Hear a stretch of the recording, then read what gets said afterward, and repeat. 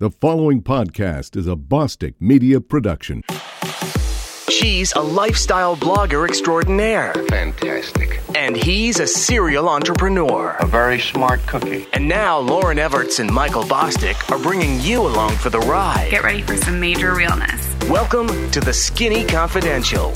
Him and her. Aha! Hello, hello, hello. Welcome back to the Skinny Confidential Him and Her show.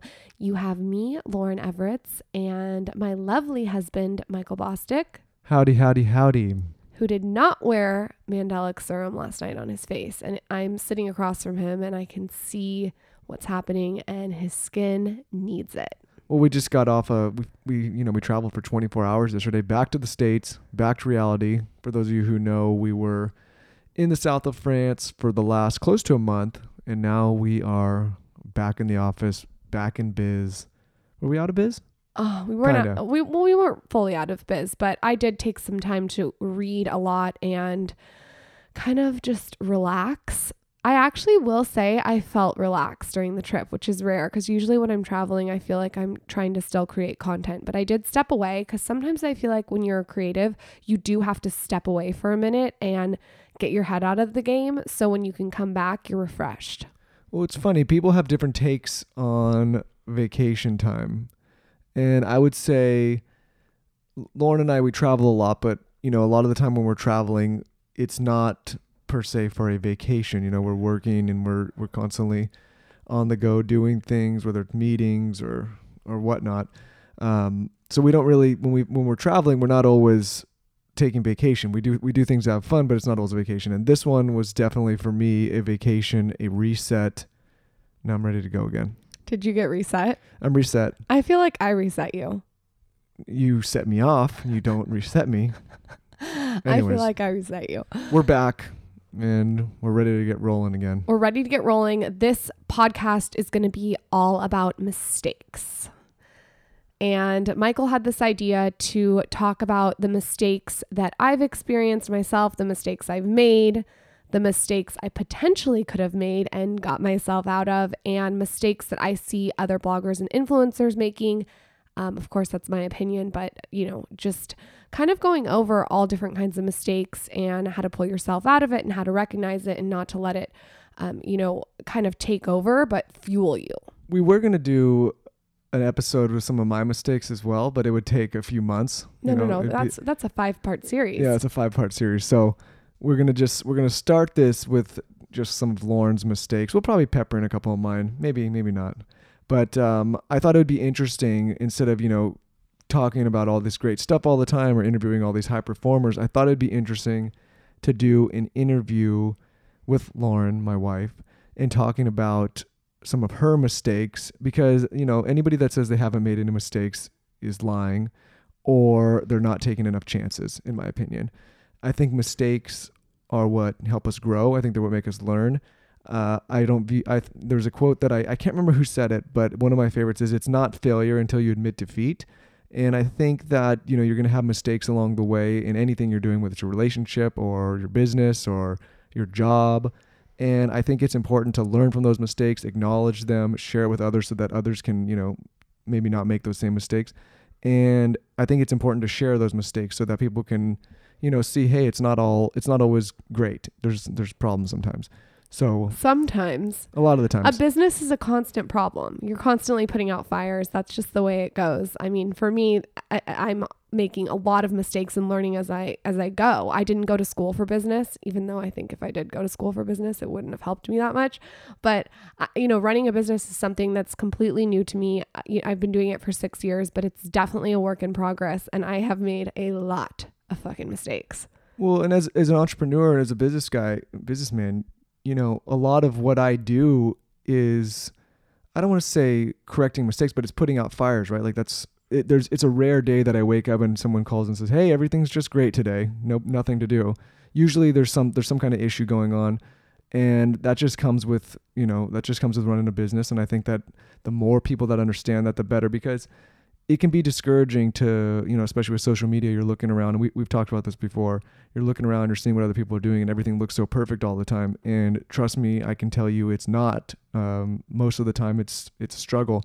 And so I think it's important to, kind of share these mistakes, learn from them, help other people learn from them, and also show a vulnerable side so that people can realize, okay, like if these people are going through this, maybe it's not so bad for us as well. I love it. With that, we will just get right into it. And I'm going to have Michael kind of conduct his own little interview. Okay, to start off, let's take blogging and the influencer world to start, because obviously that's your career path, that's your choice. So let's talk about mistakes in the blogging world. When you were starting out, what were some of the biggest mistakes you first made in the very beginning, looking back, knowing what you know now?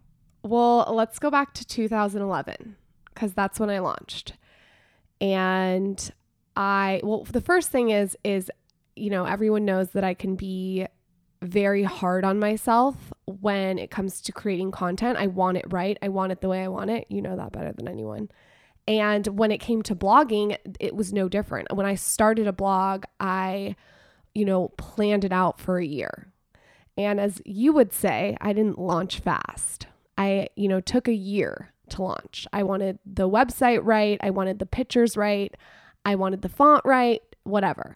Now looking back, when I look back on my first, second, third, fourth, fifth, 15th blog post, it was not right. It was not perfect. But in my mind at that time, it was the way I wanted it to be. So I guess the point is I would have launched faster. And Michael's smiling at me right now because... Well, you kind of mentioned something that I talk about a lot and that is important to me, is that there's really no such thing as perfect, right? And I think the problem is whenever you're launching any business... You don't think I'm perfect? Well, you might be a rare case. Thank you. I'll tell a funny story. We were just in France and we were with my friend Alex and his dad, Gene. And sorry, we're getting sidetracked here, but it's funny.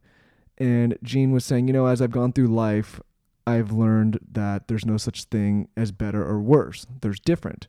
He was talking, there's no better place. There's no worse place. There's no better experience or better car. That's just different. Da, da, da, da. And he was going about better and worse, no such thing, saying that there's only different. And I asked him to his face, I said, Gene, does that apply to women? And he looked at me and said, shit. And I thought it was hilarious. So I agree. There's no better, there's no worse, there's different. But when it comes to women, in my experience, there's better and there's worse. And Lauren, you are one of the better. Okay, back to the topic at hand. So I think when you have an idea of perfect in your head, for anyone listening, it's difficult because that's just your point of view. Yeah. So when I was launching the blog, I wanted it perfect. I had the web designer, I had the poster board, I had the textiles. All that was great. I would have sped it up and gone quicker. Keep in mind though, I was in school and I was teaching Pilates and Pure Barre and bartending. So I had a lot on my plate. So I think that's maybe why it took me a little bit longer, but I would have stayed up later. I would have woken up earlier and I would have launched faster. So that was the first mistake. Then when I launched, about a year into blogging, I decided, and I don't know if you remember this, Fabe, because this is like super TSC vintage. This is like 2012, that I was going to open a store. Okay. An e-com store. No, it wasn't even an e-com store. I think that I had a checkout through email. Like people would email me what they wanted. It was super vintage. Whoa. Oh God. Whoa. No, I remember you wanted to sell like straws. Like, okay. So yeah. So I was a health and fitness blogger and I was using like these Pixie straws and an ice cube tray and all these like little cute dainty details. And I wanted to open this store that sold them. Looking back, the reason that wasn't the right move is because, like the book The One Thing says, we always talk about this, I wasn't doing the one thing. And that should have been to create content, to create value, and to just focus on that. A store brought in so many problems in, probably 3 months. I had to go to the post office every day and stand in line and ship these things out. And I had to buy shipping paper. And by the time I was done, it was just a waste of time and energy. So that's one mistake. Thank God that was only a 3-month mistake. And I don't know why you didn't tell me that was a mistake. Well, I think I think some mistakes you have to make on your own, and you know what, we're calling these mistakes, but again, I think they're learning experiences, and I think for something like that, I love a mistake though. You learn from it. It wasn't going to harm you, and I think it's valuable to learn how to sell things online in any capacity. No, this was like not the right. Well, way now you though. learned what not to do. You learned not to, if you're going to sell things online, not to do it. Well, that this way. was 6 years ago too, so times have changed. Also, another thing that I decided to do was I made t-shirts, and I don't know if you guys remember this, but this is like really, really old school. I wrote "Sweat Like a Sex Kitten" on the t-shirt. And the reason that's wrong is because my brand's The Skinny Confidential, so it should have said The Skinny Confidential. And so let's dive into that a little bit. You're talking, and I'm going to stop you because you'll go in tangents here, but I want to talk to you about why that's a mistake in branding. Why The Skinny Confidential, why Sweat Like a Sex Kitten is the wrong thing to do. Can you go into detail on that? Well, there's a lot of wrong things about it. The first thing is in my opinion, starting a t-shirt line is way too obvious, right? That wasn't the right move for my brand in 2012. The second mistake there is the brand had not been established. So even now, after 6 years, I think that you really have to be strategic with the first product that you decide to launch with, right? So, whatever product I am going to launch with next year, it needs to be the right product. And a t-shirt line is, in my opinion, for me, it was lazy on my part. But if you were going to do a t-shirt, it wouldn't be Sweat Like a Sex Kitten, because that doesn't make any sense to your brand unless I'm missing something. It does make sense to the brand, but the brand was The Skinny Confidential. So to put Sweat Like a Sex Kitten on a shirt when the brand is The Skinny Confidential at that point in time made absolutely no fucking sense. Well, I see a lot of creatives kind of making a similar mistake where they have a brand and they're trying to establish that brand, and then they get another creative idea in their head and they say, oh, I could just put this under that brand.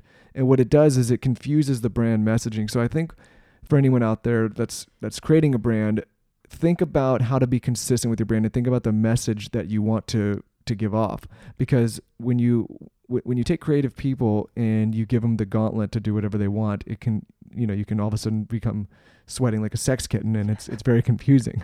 Hey, honey, I had to make these mistakes. I'm learning it, right? You guys, I'm learning how to brand at this point. It's a year in. Then I decide, and I have the bright idea, to start a YouTube channel with a friend. Now, why I didn't start the Skinny Confidential YouTube channel still boggles my mind. I don't understand that. I decided to do a completely different brand and start a new YouTube channel with a friend who wasn't in the influencer world. She was a designer. So right there, again, I'm not doing the one thing. And again, that one thing should have been creating content for the Skinny Confidential. Now, keep in mind, I was still creating content for the Skinny Confidential every single day, 7 days a week.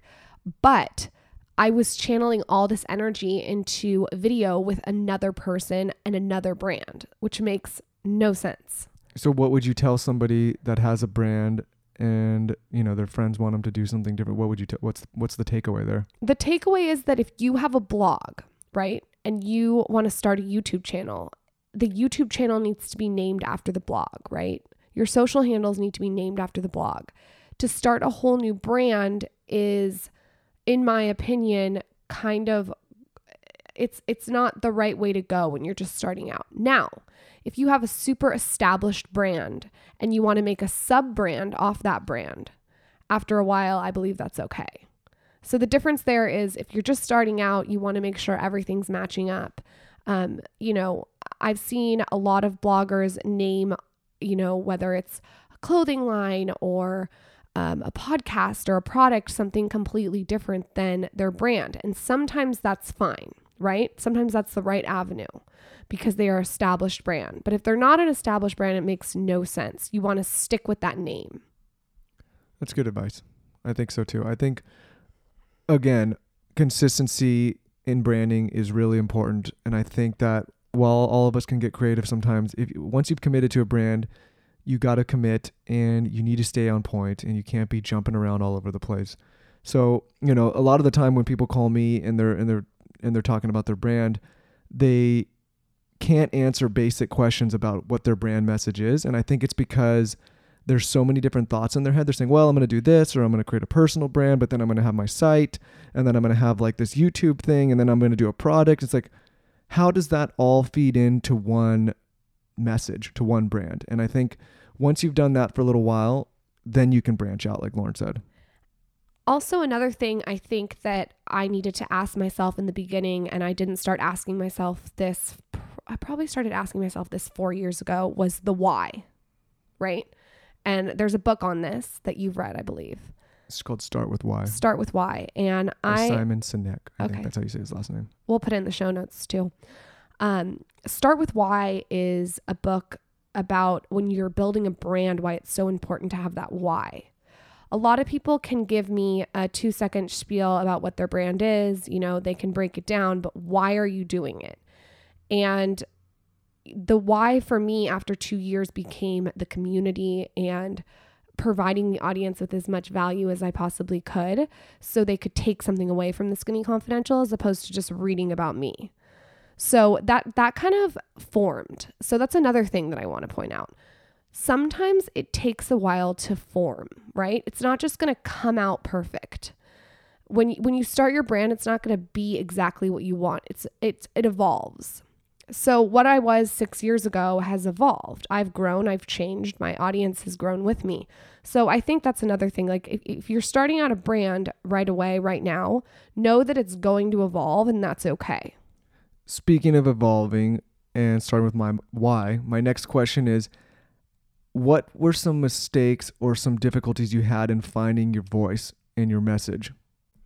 So at first, when I started the Skinny Confidential, I was obviously reading a lot of different blogs, which I don't do anymore because I find it distracting and it takes my eye off the ball. I'll look at what other people are doing, but I don't want it to distract me. But what I was doing at that point was I was studying and researching everyone around me. And I, have a tendency to swear. I'm very, how do you put it? Kind of loud in your face. I have an opinion. I come from a very non-judgmental space, and I think sometimes I talk about things that are taboo, and I'm just very unapologetically myself. A lot of the blogs at this point in 2011 and 12 were very, what's the word I'm looking for? Very safe. Safe's a good word. Conservative. They were talking about, what they were wearing. There was no cuss words. It was very, I hate to use this word, but it kind of vanilla, right? So I wanted to come into the space and spice it up, show that there's more than just, the safe route. So at first I played it super safe. I was writing a couple sentences about what kind of popcorn I ate at the movie theaters because I, had a kid size instead of an adult size, and I was giving people tips. And now if I wrote that post, it would be very in your face, very unapologetic, just very the way I am in person, like you're having happy hour with me. So I think one of the mistakes I made, and again, I wouldn't call it a mistake, I would call it a learning experience, a learning curve, was discovering my voice and actually writing the way I spoke. And I think something that people can take away from that now is what happens is now there's lots of different flavors of ice cream on the internet. And what people are doing is they're choosing someone's blog, they're focusing on that, and they're writing like that person. And what I did in 2012 is I really started to not pay attention to what anyone else was doing, and I really wrote in my own voice. And I think that's when I saw a leap in readers and the audience. So the mistake was that in the beginning you were paying too much attention to other blogs, and as soon as you stopped doing that, you were able to find your own voice. Yes, and I think nowadays it's harder because it's more saturated. So you're finding someone that you can relate to that, isn't vanilla, that you really feel a close connection with, and you're, pulling up their blog, writing your own blog, and what's happening is people are starting to sound like each other. In my opinion, on this subject, in any business, and when you're branding, or if you have a blog, or if you're a content creator, or any business really, I think you should be somewhat aware of strategies that are working for your competition and strategies that aren't working for your competition. And we had this conversation the other night over pizza and rosé. Yes, but you should be very, very careful to dive too deep into their brand voice or strategy, or that content creator's voice or their strategy, because what happens is you start to trying to, kind of mimic what they're doing, and then it becomes difficult to speak in your own voice. And I think when you're paying so much attention to what other people are doing and you're watching that closely, all of a sudden you start to sound like that person, and it pulls you out of your voice, and it makes it difficult for you to find your vision and your voice. And so to sum it up, I think you should pay attention to what competition's doing and be aware of strategies that are working and not working, but not to the extent that you're becoming obsessed with it. Yes. And what I compare this to is, it's like baking a cake, and you're trying to bake your own cake. You're going to pull elements like, cinnamon or coconut sugar from, other recipes to create your own recipe, but you also need to add your own touch. And whether that's nutmeg or, almond flour, whatever that is, you need to add your own spin on it. And, Ryan Holiday was just on Gary Vaynerchuk's podcast, and, he went on to talk about how his books are all about old, strategies, or, he talks about things in the Roman times, but he says that he puts his own spin on that. So I think if you're going to pull elements from other bloggers or influencers, you need to put your own spin on that and really talk in your own voice. And let me tell you why that's so important. Now, 6-7 years later, after I started blogging, I'm doing speeches all the time. I'm podcasting, I'm talking. And, back then you weren't talking. You were just behind a computer screen. You could fake it. Now we're in a day and age when people want to see you on video. They want to hear your podcast. They want to hear you talk in person. And if you're bullshit and you're not talking in your own voice, that's going to come through when you're in person and you're speaking. Well, it's going to just make it very I think the where I got lucky here is that I've never known anything but myself. So when Lauren threw me right into the mix of this, I just kind of came out the gate as myself. And it's not because I'm so smart or it's because I've, thought so much about strategy. It's just I really don't pay attention to a lot of things that other people are doing. And I think it's part of the reason that I've been able to come on a podcast like this and do it all right. I don't want to say I'm an expert, but where I was able to find a voice rather quickly is that I have not been comparing myself to other people. There's a lot of people I admire, a lot of people I look up to, but I try not to dive too deep into what they're doing or what they're saying. I like to pay attention to things that work for them, but I try not to immerse myself in their voice. So the point here is don't hold back your voice. And not only don't hold back your voice, don't emulate other people's voice. Be yourself, add your own little spin, and do a formula that works for you. Who are we talking about? We were talking about housewives that have been successful because... Yes, let's talk about this. Because they, sometimes in the beginning, maybe some of them were scrutinized a little bit or people didn't like them. But I think over time, people have... Well, we were saying they like the ones that have been the most authentic. We were talking about the housewives and the ones that have been the most successful. And I told Michael the ones that I see as the most successful are Bethany and Erica Jane.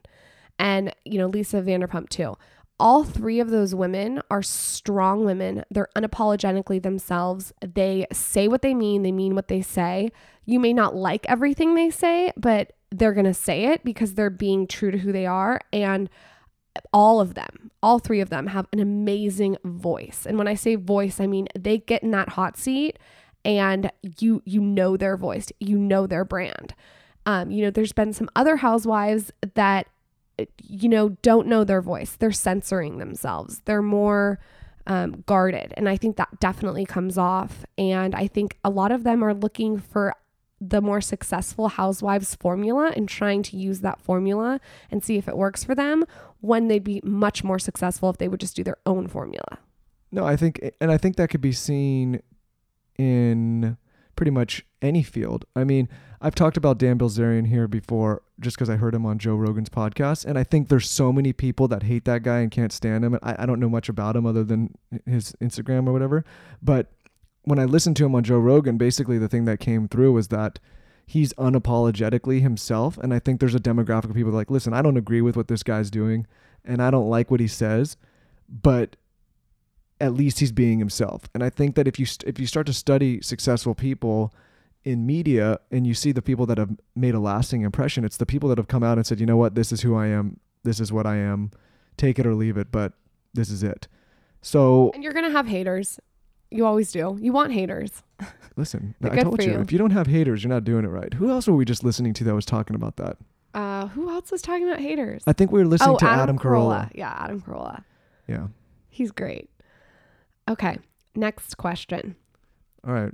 My next question is, what's a mistake that you made or could have made that would have had you going in the wrong direction? Or did you make one that had you go in the wrong direction? Yeah, I think I've definitely made mistakes that I was going in the wrong direction. You know, I think I'm really, really gung-ho on launching a product for the Skinny Confidential, and I want it to be the right product, and I'm taking my time. And about a year and a half ago, I was thinking of launching a product, and I realized that it wasn't the right product for my audience. So I stopped. I reevaluated. I stepped back. I stepped out of it. Like I love to do when I go away, I step out of the situation so I can gain a different perspective on it. And I realized that that wasn't the right product. And how I realized that actually is talking to you guys on Snapchat. I message everyone back, and it's so amazing to see my audience and demographic and what they're screenshotting and what they like and what they hate. And I think that the route that I'm going to take is going to be a route that's different and maybe not as safe, but it's not going to be that vanilla route. The vanilla route isn't for me. And sometimes I do try to, take that conservative vanilla route, and it's just not me and what I stand for. So I always have to sit down at the end of the day and really evaluate what I'm doing and make sure that it's not that overly conservative route that a lot of bloggers have taken that have worked for them, but that doesn't work for me. I want to touch on this a little bit without diving too deep into detail on your product, but just on people in general. I think a lot of the time, especially in 2017, people, when they're coming up with a business or a product or an idea, they look around and they say, wow, this is really working for this person or this brand. And so what they do is they say, oh, I bet I could do that. And what happens is you're trying to emulate a business model and you're trying to jump into a space. You're not thinking so much about the competition. You're just saying, you know what, that person did it. They made a lot of money or they had some success. I think I can do the same. I think the question you need to ask yourself is this something you really want to be doing, right? Like, take the money out of it. Is this something that you could see yourself working on every single day? Is this a product or a business that you could see yourself feeling confident selling to your customer base?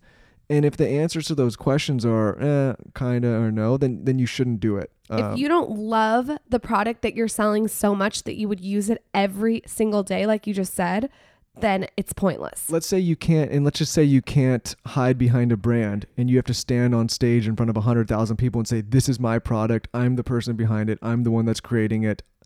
And I'm doing everything behind it. Is that something that you could stand in front of that many people and confidently say, like, yes, this is what I believe in? And if the answer is no, then you should probably say, pass, because you might have some short-term success with it, but you're not going to have long-term success, and you're definitely not going to have long-term fulfillment. I think an example of someone that has done it on her own terms in her own way and beat to the tune of her own drum, and I think a lot of people thought it wouldn't work for her, but it's turned out to really work for her, is Chrissy Teigen.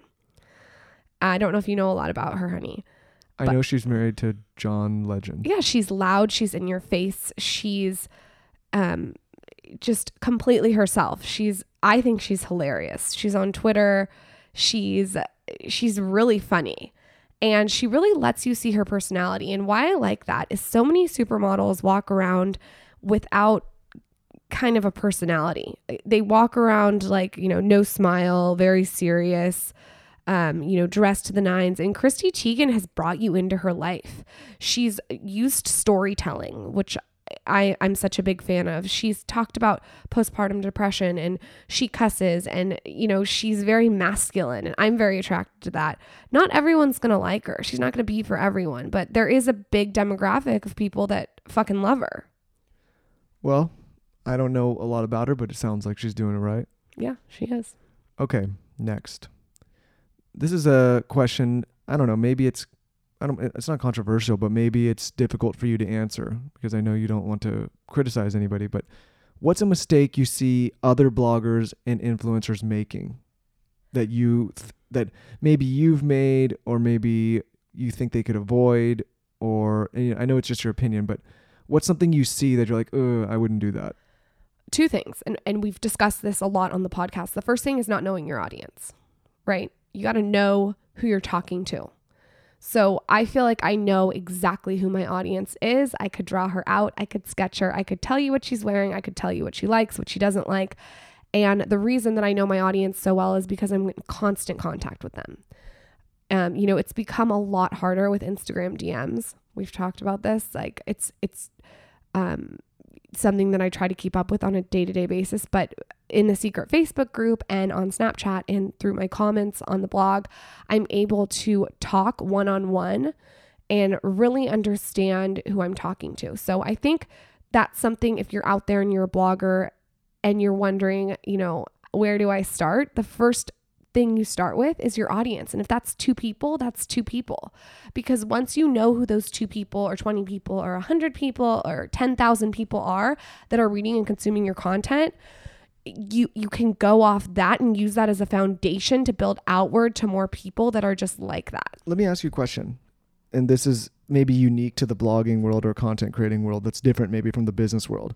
For me, it's important to, if I'm launching a product or a business, to launch the product, the minimum viable product that I can get out in the market quickly, and then get customer feedback. And if they, they don't like this, or they like this, or they don't like this part, but they like that part, I like to get that feedback and then kind of adapt and adjust the product based on what the customers are saying. So, this kind of feeds into me launching quickly and getting customer feedback. But with a blog and with content, how much do you need to listen to your audience in terms of the content you create? And to kind of put it in perspective, let's say you're like, there's a musician, let's say you're a band and you put out music and the audience says, hey, I don't really like that. I wish you would do a song like this. When is it compromising your voice and when is it being smart? Here's the balancing act, and that's a great question. The balancing act is knowing your audience and knowing them so well, but the other side of it is that you want to be able to tell them what they don't know, right? So you're telling them and you're listening and you're communicating and you're, hearing them, but at the same time, you're also putting your own spin on it and showing something they don't know they want. So let's take it a step further. So what if you wanted to talk about, I don't know, pink dresses? We'll just use this randomly. And your audience says, Lauren, we don't want to hear anything you have to say about pink dresses. At what point do you say, okay, I don't want to talk about pink dresses anymore because you guys don't want it? And what point do you say, you know what, this is my voice and this is what I'm interested in talking about? That's kind of what I'm trying to get into. What's the percentage, right? What's the percentage of the audience? Is there 2 people out of 100 that are telling me they don't like pink dresses, or is it all 100 of them? Let's say it's split decision. A split decision, I would try to sway the other side. The other side to let you talk about it? Yeah.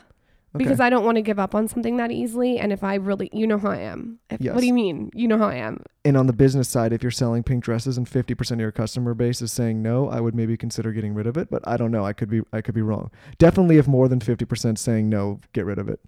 I think I would get rid of it if it was more than 50%. But if it was just 50% and I truthfully believed in it and I knew that eventually I think that I could put a spin on it and make it attractive, I would try to implement strategies and that would maybe push it forward. I think the reason I ask you this is because I know a lot of content creators and I see some of them get really frustrated because there's certain things that they want to talk about and it's just not gaining traction. And I look at it and say, okay, if that's not gaining traction, my mind says, okay, switch to something else that you can get some traction with and then maybe come back to that once you develop an interested audience. But some people say, you know what, I'm an artist and this is what I want to talk about and too bad for them. So I guess I'm trying to get to the bottom line as someone that does this regularly. At what point do you pivot and say, you know what, I'm not going to talk about that anymore because it's not getting traction? That's such a situational question though, because has it been a year? Has it been a day? Has it been a week? Like how long do I have? Let's say it's been 6 months that somebody's been talking about a certain subject and it's just not getting traction. Do they pivot or do they keep going? Because there's consistency and persistence, and then there's recognizing when something's not working. Well, it's like that quote. What did Denzel Washington say the other day? I don't know. Denzel Washington says a lot of things. No, he said something the other day about, progress. Oh, I know. He basically said, just because you're working hard, and I don't know, this wasn't the other day, this was in a clip, but he basically was saying, just because you're working harder than everybody doesn't mean you're necessarily moving further up the line than everybody. Bingo. You don't want to be the hardest working person in the room running in place, right? Progress matters. You got to figure out what's moving the chain forward. I'm using a football term here. What's moving the needle?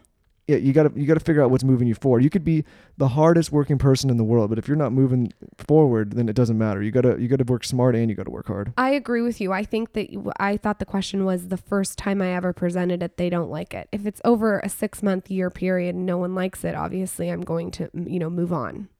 Okay. Well, it was just So I guess that was. Like, as my dad says, moveon.org. I told your dad that. No, you didn't. Yeah, I did. Did? Okay, so what are some other mistakes you see bloggers, influencers making that you think they could avoid, or mistakes that you made that you think you could avoid? Well, one of the things kind of just plays into what you just said, and that's being relentless. You know, I just read the book by Tim Grover, and I loved his book because it shows the importance of waking up every day, creating smart habits as opposed to habits that maybe aren't that great, and implementing those habits every single day and not taking no for an answer. I mean, I've told you guys this before. I have heard no 6 million times. I've heard yes 1,000 times, right? You know, we've asked a lot of people to come on our podcast that said no. I can't believe it. So, but we've also asked a lot of people like Gary Vee to come on and he said yes, right? So you have to really be relentless and put your blinders on, and you're going to hear no. It's part of the game. If you don't want to hear the word no, get out of the game, right? Get out of the game of business. You're going to hear no all the time. So what's the mistake there that people are giving up when I don't know if that's a mistake or just like like a fear of failure thing. The mistake is not being relentless, right? The mistake is not getting up every day and you're letting the past and what's happened in the past affect the future and affect the future of the business. So I'll see a lot of influencers start on an Instagram account. And if they don't have 5,000 followers in 6 months, they're out. I see it all the time. But is this really a mistake, or is this just a impatient fear of failure, not gutting it through thing? Because I don't necessarily. Maybe not a mistake. Maybe the word is. So what's like a common mistake? Because I agree with what you're saying, that people need to be tougher and they need to be more patient and they need to be more persistent. That's all been said and done, and I agree, and I can't say it enough. But what are some common mistakes? And I know this is difficult for you to answer because you don't want to call anybody out, but what are some mistakes that you look at and you're like, ooh, that is not smart. That's not what I would do. I know, like, she's smiling a lot because she doesn't want to answer this. No, I'll answer. I don't give a shit. No, because I know you do. But what is something where you see, and you don't have to give specific examples or call anybody out, but what is something you see where you you're really like, want to get into this? There's a couple. Yeah, I do. I didn't write this down. Like, this is. No, I want to get into it. Okay. This is your opinion, but I think that, listen, you're in this space, and there's a lot of people that listen that are interested in this space. And to extract the value out of this conversation, I want to know from somebody who's been doing it for a while with a level of success, what you think, either mistakes you've made or what you see other people doing that you're like, ooh, I don't think so. That's not good. Okay. So the first mistake I see is when people post a picture of their outfit on Instagram, and in the caption, there's absolutely no value, like nothing. Now, this is okay once in a while, right? It's okay. What's no value? Meaning they didn't share They do an emoji, or they write like summer days, right?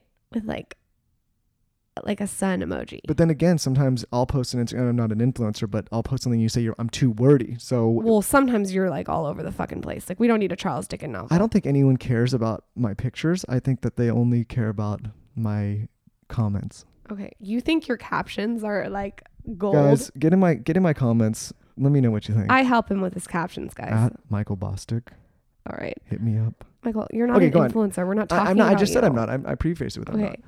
So I mean, I should. Someone should start sending me the big bucks here because I move the needle. I'm gonna go throw up. Do you want me to answer? Okay, the back question? to come on, back. Okay, so they'll post an Instagram or they'll do a blog post, and it's all about me, I, and there's absolutely no value. I was reading this blog the other day, and she said 3 mistakes I've made blogging, and the whole article was just so narcissistic and self-involved, and we can all be narcissistic and self-involved. That's like the 2017 social media. However, what can the reader walk away with? So on Instagram, I'll see someone post a picture, and underneath is like, it doesn't make, if the caption doesn't make you laugh, go to the link in bio, give you some kind of value or teach you something. Or show you something you didn't know about. What's the fucking point? Okay, so the mistake is not providing value and being narcissistic. Once in a while, I don't like to use the word narcissistic because social media is narcissistic because we're all posting selfies of ourselves. So but that's not the word. It could be entertainment, though, is what you're saying. entertainment's great. Yeah, it could be What do you entertainment. mean? The fat Jew. Hello. He's Yeah. great. Okay, I just want to make that clear. Absolutely. If you have a fucking funny caption. It just can't be like you said, summer days or No, it can be summer days once in a while, but when every single freaking Instagram is summer days, or like a TBT to your summer trip. or you post the cutest outfit in the world and nothing's tagged and it says summer days. Like, shoot me. If you're going to post an Instagram with the cutest outfit ever with all this jewelry on and write summer days and then log off your Instagram account, it's not what we as influencers are there to do. Okay. Another mistake I see, big mistake, is no engagement in the comment section. If someone asks you a question, I'm not saying you have to answer it right away. You know, sometimes I'm traveling or I turn my phone off, but I go back and I answer questions. Answering questions is part of the job, in my opinion. It's what you signed up for. You don't want to answer questions? Don't be an influencer. If you're wearing, I saw this girl, this blogger, huge blogger, post this pair of blue linen pants. They were gorgeous. She posts 3 pictures. Not one of them were tagged. She didn't answer any questions. I think she got 200 comments per picture, and she did not answer anyone's question about the pants. What I did is I took it to Google Images and I searched it and I found the pants. But the point is, what is your problem? Why are you posting these cute pants? You're a fashion blogger and you're not going to tell anyone what they are. So the mistake there is not engaging with the audience. There's no value. And listen, I think it's reasonable to point out that somebody with a large following is going to have a difficult time getting to everyone. You know, it's just how, you know, it's impossible. But if you're starting out and people are interacting with you and asking you questions, don't think you're too cool to respond. Like, that's the job. Like, that's how you're going to increase engagement. That's how if someone snaps me or messages me, I do my very, very best to get back to them. Even if they comment on my photo, even at a minimum, I try to like their post just so that they can see, listen, I'm paying attention. I may be busy. I may not be able to get to everything, but I'm on a small scale. If you have an audience and you're neglecting them and you're ignoring them, this isn't the job for you. No, but it's a very short-sighted tactic. I mean, I have told everyone this on the podcast. I take an hour in the morning and an hour at night to respond. Yeah, it's like if you have a business and someone sends you a message in customer service or on your Instagram and you ignore them. Like, what do you think's going to happen with that customer? Okay, let's talk about comments though, okay? We just kind of did, but let's go deeper. So about a year and a half ago, I was invited to something called a comment pod. I think that's what it's called. And basically what it is it's a bunch of bloggers that get together. I think there's like 20 or 30 that get into a DM group on Instagram. So you're all in a DM group. So there's like 20 or 30 of you. And you tried this? I tried this. Okay. So I got invited and I thought, I'll try this. We all comment on each other's photos. Wait, explain to me how this works. Okay, so you get invited to this thing called a comment pod. And basically it's 20 to 30 bloggers, like I just said, and we're all in one message. And whenever someone posts, we send the picture to the group and then the whole group will go comment on it. So it's like, I scratch your back, you scratch mine. Wait, but so you have 30 people in this group, or you did? I did. And so if let's say that each person posts one time, you have to go in and write to 30 different people? No. So what you do is say I post. Yes. All 29 of them would come comment. Yeah, but what I'm saying is if all 30 of them, say all 29 of them post as well, you have to go comment on every one of theirs? Yes. Oh my God, I'd be out of that in day one. Okay, so here's the scoop. First of all, what's the comment say? What do you have to say? You have to say more than 4 words. Okay, so first of all, the reason that bloggers are doing this is to appeal to brands. And I'm just going to call it out. I don't know if anyone's called this out. It's to appeal to brands. So they want to look like they're getting a lot of engagement. And you guys would be floored at the amount of top bloggers that do this, that 75% of their comments are from other bloggers because they're all commenting on each other's photos. So at first, it wasn't too bad. After 2 weeks, I wanted to blow my head off. After 4 weeks, I wanted to blow my head off. Now, yes, my engagement was going up because there was other bloggers commenting on my photo, but what's the point? It's fake. They write like, cute shoes, love it, girl. Well, there's different tactics, right? Like, I can understand why they would want to do that to appeal to brands if brands are trying to pay on engagement. It's not a long-term play. No. It's definitely, what I always find interesting is the engagement conversation really only matters if you have real engagement. Right. So here I am in this group, 4 weeks, 5 weeks. I don't remember how long. I was probably in there for 2 months. All the girls were great. They're super nice. I'm not talking shit about anyone that does it. I'm just saying it's not for me. I want to create a brand that's based on the community, not other bloggers in the industry, because at the end of the day, that's not going to translate. Do you think that those comment pods help get more comments from actual? I think if you're starting out, you could toy with the idea. For me, what it was doing was it was taking away from the audience and the readers' questions and putting my time and effort and energy towards other bloggers. And I am not in this game to hang out with other bloggers. That's not why I'm in the game. I'm in the game to connect and create a community with the audience and the readership. I'm not a big person on going to events and taking, squad pictures with other bloggers. It's just not me. It's never been me. I was in a sorority for 10 minutes and couldn't deal. It's just not my personality. So when I started to see that I was taking this energy that I had every day, the thermometer of energy, and some of it was going towards other bloggers as opposed to the readers, and it wasn't a long-term play, I dropped out of the group. My whole take on that is, one, first, that sounds like way too much work with very little return, unless it was. Yeah. And two, at the end of the day, let's just say that I have a product and I want to work with an influencer, and I go and I see, oh, wow, look at this person has so many comments, and I pay them to, I think, well, they get so many comments, so much engagement, they must be able to move the needle and sell my product. Bingo. And then I pay that person to do it, and then I get zero return on that placement. I'm never going to work with that person again. And as a matter of fact, I'm probably going to tell my business associates and other people, hey, that person's going to rip you off. So I think the reason I think this could be a big mistake for people, and my 2 cents on, is, one, I don't care if people are doing it, if it makes them feel good, or if they want to get paid for brands, but just recognize that at the end of the day, especially hovering around this industry for a while now with Lauren, all these PR companies, all these brands, all these people, they speak with each other. They talk. They know. And they're going to catch on. You have to really, really control your voice and control your brand to the point where when a brand works with you, you can either move the needle for them and you actually have an engaged demographic. Because if you don't, brand A is going to go talk to B, C, D, and E and say, you know what, I work with so-and-so and they didn't work and it's BS.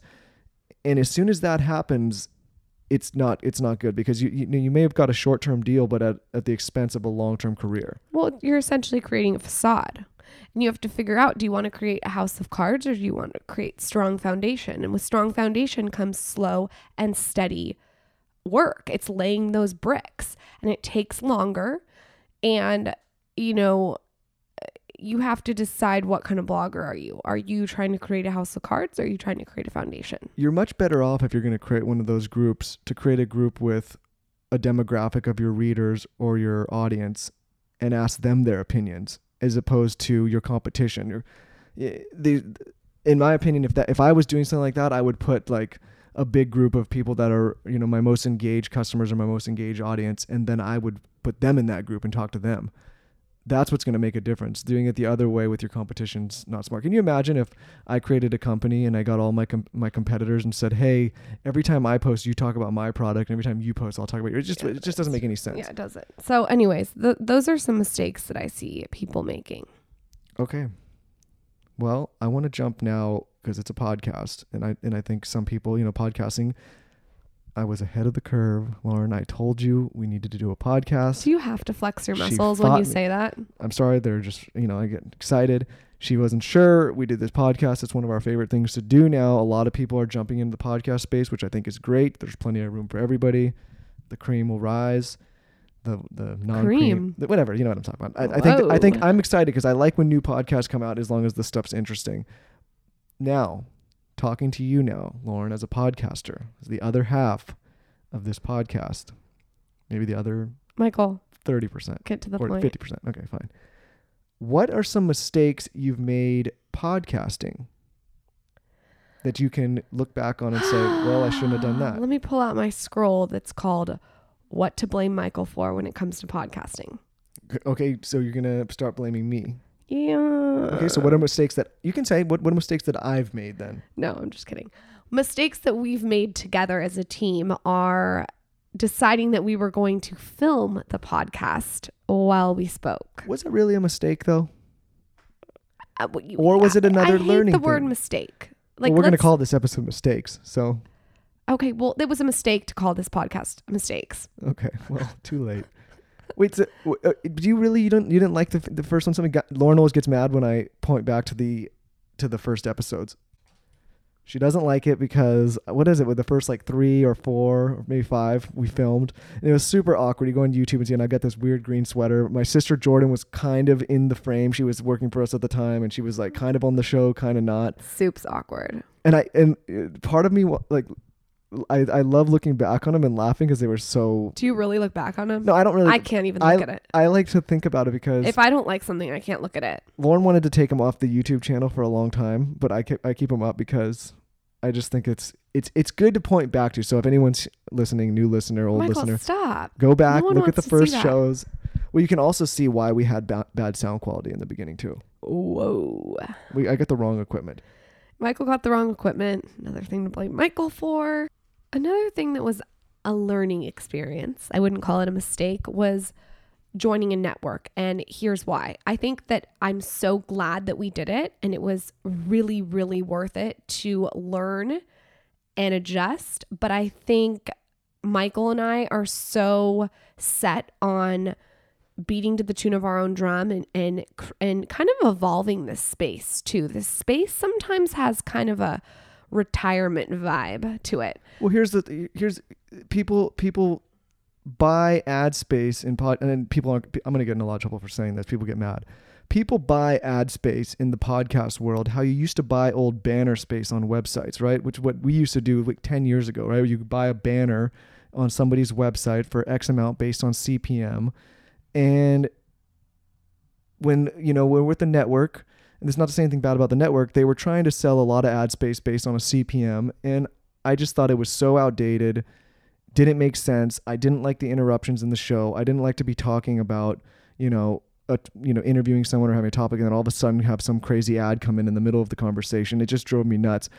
And while the money was good, and while you can't complain about that, for me, it's much more important, and I think to jump in on this, and I know I'm kind of overtaking this. I think if you're going to start a podcast, the number one thing you should be concerned about is providing value to your listeners, giving the listeners a great experience so that when they come in, they say, you know what, I really enjoy listening to this podcast. This is great. Like, I'm happy. It's enhancing my life. It's bringing me value. It's bringing me entertainment, whatever it is. Without the listeners, without you guys, this show would be worthless. To me and to Lauren, I don't care about any ad space. The only time I want to bring ads is if I say, hey, look, this is something that we really like and it's a really good deal. We've used it and we believe in it, and I want to bring it to the audience so that they can get some value. And I think we've done a pretty good job getting the right advertisers. But what's more important about monetizing is building this audience and creating great listener experiences. Because if you have an audience that believes in your show and likes listening, that is what's going to set the tone if you later want to monetize the podcast. Not the other way, not getting ads up front and selling ads up front so that you can make money up front. It's what the reason you'll get big is because you have an engaged listenership. I want to run the podcast the same way I ran the Skinny Confidential in the beginning. I did not think about money for 2 to 3 years. Did not think about it. I am a huge believer, and I've talked about this a lot, of not focusing on money. 99% of bloggers are so focused on how to make money. It will come if you are consistent and your habits are right and you're relentless and you beat to the tune of your own drum and you do you. It will come. I was never concerned about money at all. The podcast, I don't care if we don't monetize for a long time. If it's not the right ad, I don't want to do it. If it's not the right fit, I don't want to do it. It has no interest to me. So I think with a network, we were put in a position where everyone else was doing it one way, where they were selling ad space of maybe stuff they didn't believe in. And we were put in this position where we had to be boxed into that, and we wanted to be a triangle. So without a network, we're allowed to be a triangle and just do it the way we want to do it. And we really hope that we can be pioneers in evolving this industry and changing the conversation and the narrative. Yeah, it's like I said from the beginning, it's important to me to protect the listenership, protect you guys. I don't want anyone coming on here and, I'm not going to call any podcasts out or call anyone out, but there's a lot of people that'll come in with some podcasts that we know and say way too many ads, annoying, don't want to listen to it. And I've seen a lot of shows that started off really good become oversaturated with advertisements, and they lose their listenership because people just don't want that. You don't want to disrupt people's time. You want to enhance their time. And that comes down to anything you're doing, whether it's your content, whether you're an advertiser, whether you're in marketing, whether you're running a business, anything. You want to enhance people's time. If you're advertising in a way where you're taking people's time and annoying them, you're not going to have good results. You might have good results initially. You may make some money up front, but it's going to come at the detriment of your business or your brand. I can promise you that. Okay, with that, let's see. I got one more question. What is one last, let's say, mistake or one last takeaway or one last message that you would want to help somebody avoid with their business or their brand or their content? You have 30 seconds. No, I'm just kidding. You have as much time as you want. But what's one takeaway, one final thing that you would say that's maybe been a mistake or a pitfall that you would caution someone to avoid? One mistake I've made that I think people should avoid, and one takeaway from this that I haven't talked about, is I tend to get romantic. And what I mean by that is I get too artistic and attached to an idea, and I'm unwilling to see it any other way sometimes. And that's been something that's gotten in my way. Give an example. Oh my gosh, there's so many examples. An example would be that I was blogging 7 days a week when I started. And that's changed. And the reason that that's changed is for multiple reasons. One of the reasons being that, people are on Instagram and Snapchat now, so I need to constantly be creating content there. I took a while to switch to Instagram story, and I haven't switched. I do both. I'll always do both. Well, for now. I don't want to get romantic about that. But for a while, I resisted Instagram story because I was just on Snapchat. So I think sometimes I tend to get in my own way. And I think that when it comes to blogging, I can't blog 7 days a week. It's just not in the cards anymore. I'm 100 million times more busy than I am today than I was 7 years ago. 7 years ago, I was just blogging. Now there's 20 different elements. Well, I would say if consumer attention was fully on written format blogs all the time, like it was when you first started, you would still be doing it. But the fact of the matter is that people consume content in so many ways, whether it's video, whether it's on Insta stories, if it's on Instagram, if it's blogs, if it's podcasts. So there's a lot of different delivery methods now in 2017 that didn't exist when you first started. They existed, but they weren't as big. So I think that it's not so much about getting romantic and saying I need to blog 7 days a week. I think you still need to produce content on a high impact content regularly, but you just need to recognize now that there's a lot of different delivery methods. Right. And I think that what's really helped me with that is growth hacking and learning about growth hacking. If you haven't read that book, you guys should read it if you're an influencer or a blogger. And just by Ryan Holiday. Yes. And learning the different platforms and how to utilize them in the best way for your audience. Snapchat's different than Instagram story. Instagram story is different than Facebook. I resisted getting a secret Facebook page for The Skinny Confidential for like 6 months. And now the community's grown and it's this amazing space. And I don't know why I resisted it. So with blogging, I think that, 7 days a week is not something that I'm able to do anymore. And I don't want to get a ghostwriter.